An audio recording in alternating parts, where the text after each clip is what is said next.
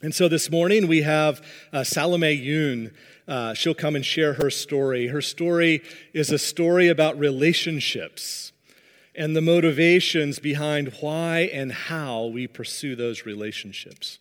So, Salome, we look forward to sharing with us.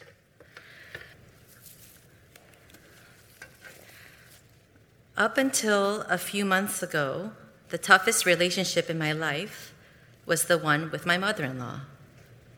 For the first 10 years of marriage, I saw myself as the silent sufferer who had to patiently endure constant criticism. Part of it was due to Korean traditional values, where children, even adult children, are expected to be subordinate to their elders. For the sake of peace, I held my tongue. Perhaps I was taking the path of least resistance by not being confrontational. But after each hurtful blow to my self-esteem, I was determined to try even harder, to be more patient, to be more understanding, all to prove myself as a good Christian daughter-in-law. I thought that by never talking back or defending myself, I was being the better person. I believed that my long suffering and endurance were proof of my forgiving heart. But under all the appearance of selflessness, behind every turning of cheek was a scream of, "Look how righteous I am." About 2 years ago, I let my mom in on what was going on between my mother-in-law and me. I wanted her prayers and, of course, another sympathizer. Surprisingly, she didn't back me the way I thought she would. Her first question to me was, "Do you love her?" It pricked me. I responded quite defensively, "Mom, it's not like I hate her." She gently pointed out my superficial love and said, "There's a big difference between not hating someone and loving them. You have to ask God for a heart that loves her." She prayed for me, and I left that conversation with my heart filled with self-pity. You think I haven't prayed? You have no idea what I've been through. I was desperate for the criticism and the misunderstanding to stop. But maybe my mom was right. Maybe I wasn't praying enough for the situation. So every Friday, I visited my mother-in-law. Yes, I was resolute on proving my love. And on the drive down to her house, I prayed for my protection against hurtful words and misunderstandings. I prayed that God would soften her bitter heart to accept me for who I really was. And though my prayers were self-centered, God is merciful. Things became drama-free for a while, a welcome temporary relief. But God knew that the permanent solution was his son, Jesus. I really needed Jesus. Then, in January 2020, my mother-in-law called me to her home to tell me that I had disrespected her. I asked her how, and she said that my response was proof enough. She claimed that she tried her best to treat me as a daughter, but was hurt by my lack of sense. I asked for examples, but left her home with nothing but confusion, hurt, and anger. I tried so hard to move past it, but I couldn't. Not having a clear understanding of what I did wrong, not knowing what to fix, was a real problem for me. Then to top it off, she texted me a few weeks later saying that she needed space and time to heal. What? You need space? What about me? You need healing? I'm the one who graciously put up with you and your criticism all these years. I was a doormat. Any other daughter-in-law would have defended herself and set boundaries long ago. Here was my self-righteousness in plain sight, but I didn't see it. All I could see was how I had been wronged. Then COVID-19 happened. Everything halted, and now I had a legitimate excuse to not see her. And for once in 10 years, I felt free. It was also during these quarantine months that God rekindled a desire to read the Bible every day. And it was God's powerful word that started showing me the thoughts and intentions of my heart. It was in reading Galatians 5 that I felt convicted of relying on all my effort to justify me rather than Christ. Paul writes, "It is for freedom that Christ has set us free. Stand firm then, and do not be burdened again by a yoke of slavery." He goes on to say, "You who are trying to be justified by the law have been alienated from Christ. You have fallen away from grace." And bam, the word of God exposed my self-reliance, my self-righteousness, how all the trying to love was really about making myself look good. And that was just the tip of the iceberg. Under it was a mountain of sin that needed to be destroyed. My sin problem went beyond my dealings with my mother-in-law. Actually, I couldn't even see that I had a sin problem to begin with. My sins weren't too offensive or blatantly wrong. Sure, I'd lose my cool with my children once in a while, or waste my time scrolling through Amazon to buy another thing that I didn't really need. But were these the sins that Jesus died for? Sure, I sometimes harbored resentment or didn't prioritize my day to spend time with God. Were these the sins that Jesus died for? God continued chipping away at the scales covering my eyes, showing me how my heart's intentions lined up against his word. A heart that loves myself more than others. A heart that steals God's glory to make it mine. A heart that considers myself equal with God. A heart that minimizes my sin and overflows with excuses. A heart of unforgiveness. A heart of hatred. A heart that doesn't care whether my neighbors and friends perish eternally without ever hearing the hope of Jesus. And with each heart condition that the Holy Spirit revealed, I was brought back to Jesus' cleansing blood. The gospel message became beautiful to me again. Psalm 32, 1-5 says, "Blessed is the one whose transgressions are forgiven, whose sins are covered. Blessed is the one whose sin the Lord does not count against them, and whose spirit is no deceit. When I kept silent, my bones wasted away through my groaning all day long. For day and night your hand was heavy on me.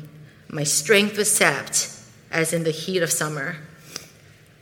Then I acknowledged my sin to you and did not cover up my iniquity. I said, I will confess my transgressions to the Lord, and you forgave the guilt of my sin. Apart from Christ, I stand condemned, hopeless and helpless in these sins which rightly deserve death and eternal separation from God.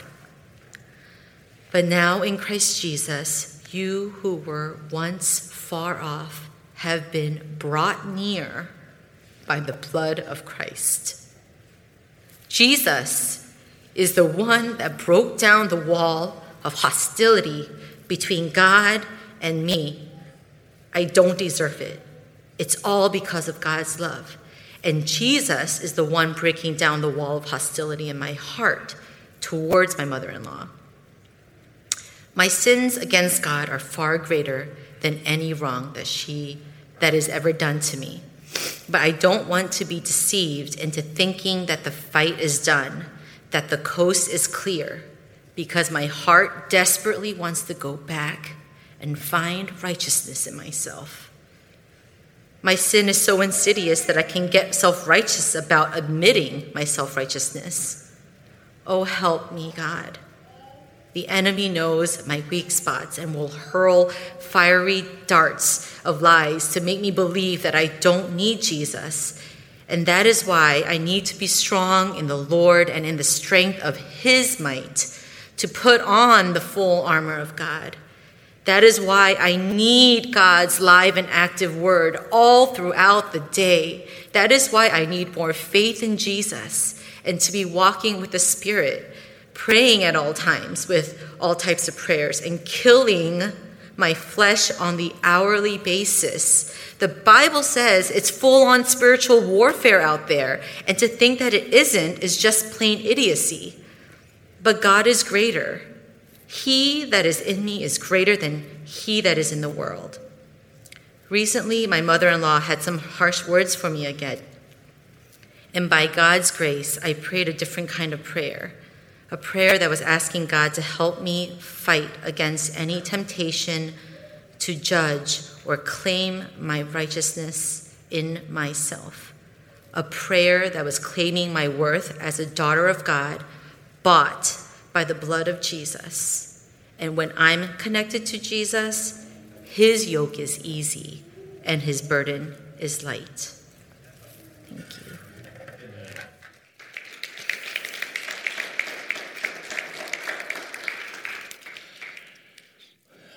Well, normally we would lay hands on and pray for the person giving the grace story, but because of social distancing, I'm just going to go ahead and pray for you from here. So, Father, thank you for Salome. Thank you for her testimony. Lord, thank you for her honesty in sharing some of the struggles that are going on under the surface inside her heart, Lord.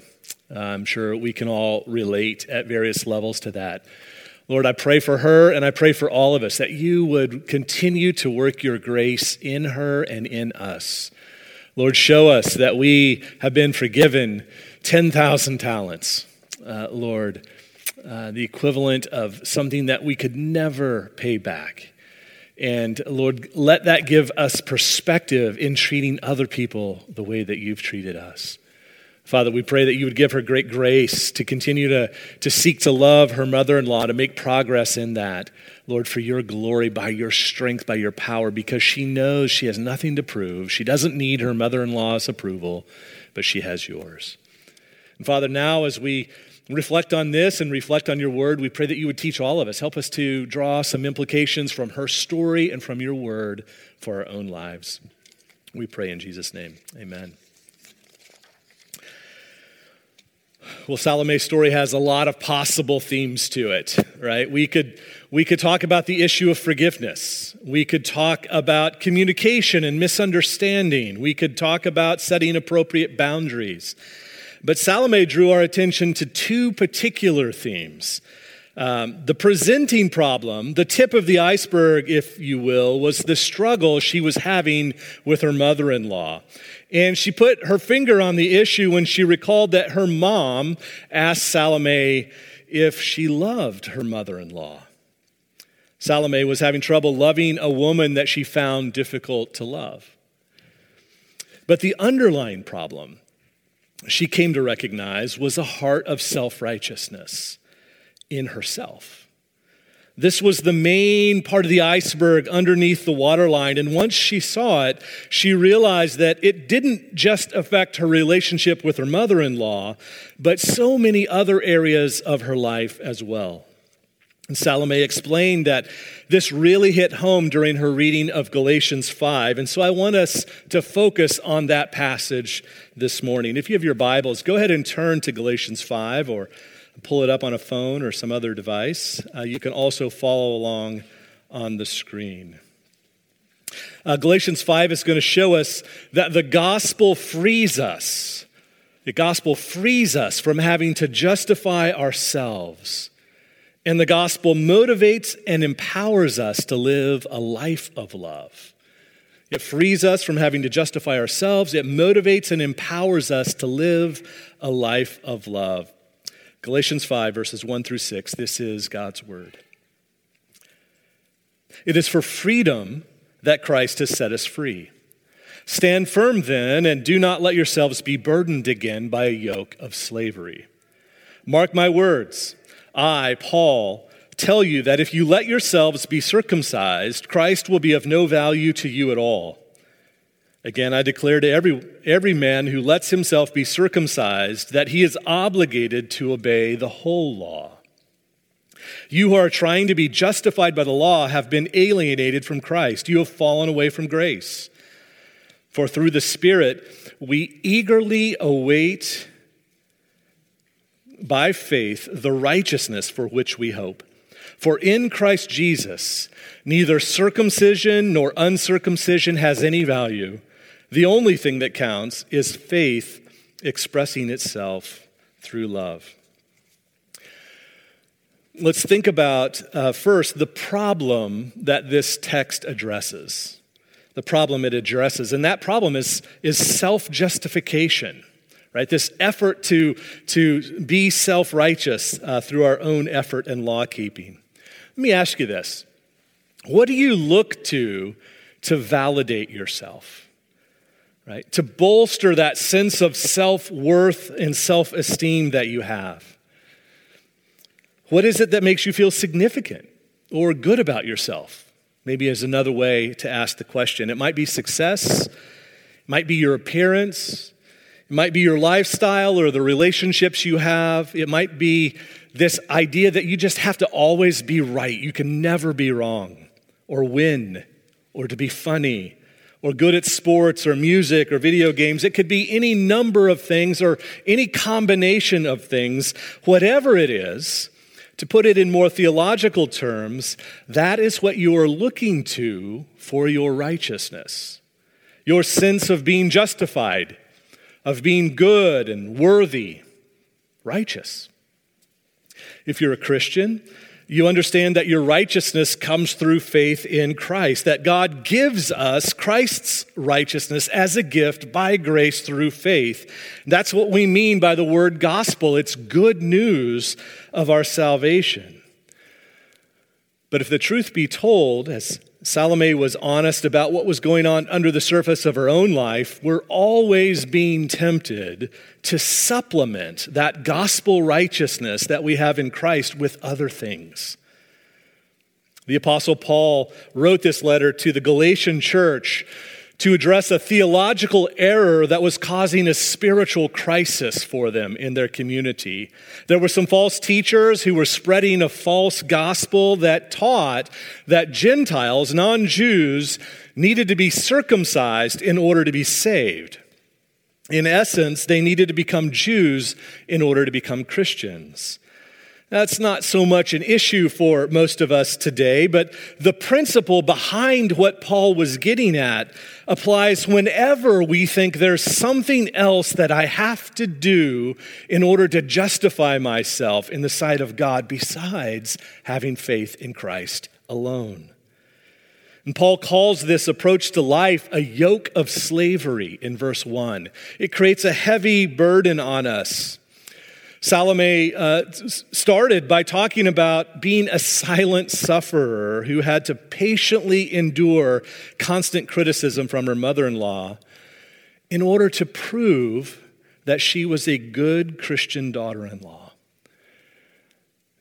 And when it didn't work, she had no recourse but to try harder, to try to be more patient, more understanding, to be a better person, she said. On the outside, people looking at Sal's life, it probably looked like virtue, right? Patience, and it looked like kindness and forgiveness and faithfulness. But the true fruit of this approach to her life was revealed in her own words. She explained, under all the appearances of selflessness, behind every turning of the cheek was a scream, "Look how righteous I am in the way that I suffer, in the way that I put up with this woman." I'm sure that Salome had mixed motives. At some level, she wanted to love her mother-in-law, but at another level, she wasn't pursuing her mother-in-law because she loved her. She probably wanted to love her.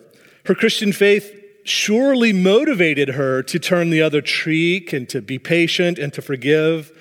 But mixed in with all of that was this underlying self-justifying motivation to prove herself, to earn her worth, her value, her mother-in-law's approval. It's a yoke of slavery. The Apostle Paul goes on in verse 3, he says that this approach to life requires us to keep all of the law. Once you've decided that you're going to base your righteousness on your performance, you won't be graded on a curve. You're accountable for all of it. And the irony is that most of us tend to emphasize those things that we're good at or those things that we do well, and we overlook or ignore those things where we fall short, truth be told. And it's interesting to me that in her effort to justify herself, Salome said that she couldn't even see that she had a sin problem to begin with. But once she began to see the self-righteousness behind her relationship with her mother-in-law, she started to see it in other areas of her life as well. She began to recognize increasingly this desire to feel good about herself, to be comfortable, to just be happy, to have relationships be peaceful. It didn't mean that she cared about other people. She didn't prioritize her time with God. She didn't care if her neighbors or her friends perished eternally without hearing the gospel. She wanted the limelight more than she wanted God to be glorified, she said. And she's not alone in this. She's just being honest about her fallen human heart, a condition that all of us share in various ways. But Salome understood the good news. The solution is freedom in Christ. Verse 1, it is for freedom that Christ has set us free. This declaration of our freedom is an accomplished fact. It's already been done. You don't have to earn it. Christ has already set us free. You don't have to liberate yourself by your own effort, your own hard work. It doesn't come from trying harder to be a more patient person or from earning someone else's approval. Our freedom in Christ is in part deliverance from the guilt and power of sin. It's our deliverance from failing to love as we ought. Deliverance from failing to be the kind of person we know we ought to be. It's deliverance from the curse of the law that would point out that we have not met the standard. Our lives are no longer imprisoned by condemnation for breaking God's commandments or by failing to meet other people's expectations. Freedom comes from knowing that Christ has kept all the commandments. Christ has met all the expectations for us, and that in Christ, by faith, God has fulfilled his promise to say, I bless you. I love you. You are righteous in Christ. Christian freedom is not only deliverance in the negative, it's also a positive endowment, right? We're given the gift of the Holy Spirit. Paul is going to talk about the Holy Spirit throughout chapter 5 of Galatians. We're given the Holy Spirit, and this makes all the difference in the world. We are not left to our own self-effort. The same power that raised Jesus from the dead, a power outside of ourselves available to us, is now at work in us. And so verse 5 says, for through the Spirit we eagerly await by faith the righteousness for which we hope. We do this through the Spirit. And the emphasis here in this verse is on the future. Paul is teaching, in other places, Paul teaches that our righteousness is past, present, and future. Past, the theological term for this is justification, right? When we first place our faith in Jesus, whenever that was, we were forgiven. We were given, credited, reckoned with the righteousness of Christ himself. And so from that moment that you placed your faith in Christ, God now sees you. He treats you just as if you had never sinned, as if you were perfect. Present, the doctrine is called sanctification. Throughout the rest of this chapter, Paul will explain that God is producing in us the fruit of the Spirit. The Spirit is working in us to produce virtue in us as we walk by the Spirit, as we live by the Spirit, keep in step with the Spirit. The Spirit is transforming our lives over time to grow in righteousness. But here in this verse, in verse 5, the focus is on our future glorification. The Holy Spirit empowers us to wait for God to complete what he's already begun in us. Do you see the glory of our freedom in Christ? Martin Luther put it this way: Who can adequately express the boon that comes to a person when he has the heart assurance that God will never more be angry with him, but will forever be merciful to him for Christ's sake? This is indeed a marvelous liberty, to have the sovereign God for our Father and friend, our friend and Father, who will defend, maintain, and save us in this life and in the life to come. When we have God's approval, we don't need the approval of mothers-in-law or bosses or anyone else. It's nice to have their approval. Sure makes for easier, more satisfying relationships, but it doesn't determine our worth, our value. It's not what justifies us. We don't need the career or the lifestyle or accomplishments for our souls to feel their worth, because God himself has given up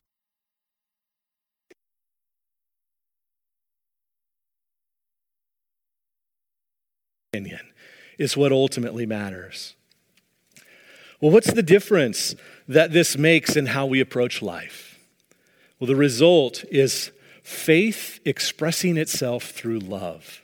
Faith expressing itself through love. Verse 6, for in Christ Jesus, neither circumcision nor uncircumcision has any value. The only thing that counts is faith expressing itself through love. Paul wasn't opposed to circumcision for the right reasons. It didn't matter if you did it or didn't do it, as long as you weren't seeking to justify yourself through it. Similarly, there is nothing that you can add to what Christ has already done for you. You have nothing to prove. If you have faith in Christ, you are free. Free to invest. Think of you, free to serve without feeling the need that other people do need to acknowledge you for what you're doing, free to focus on the needs of others instead of yourself, free to extend grace to others in their shortcomings because you know just how much grace has been shown to you. You are free to pursue people and to love them the way God has loved you. Amen. Let's pray. Father, we thank you for this freedom that we have in Christ. Lord, we thank you that no matter how hard we try, there's nothing we can do to justify ourselves, to establish our own righteousness, our own inherent worth. But Lord, thank you that you have given that to us as a gift. And Father, more than that, you've given us the Holy Spirit. And so this gift, this new standing that we now have in your presence because of Christ and the active power and presence of your Spirit in our life, Lord, empower us, motivate us, equip us to be people who love the way you love. Lord, bear your fruit in us, we ask for Jesus' sake. Amen.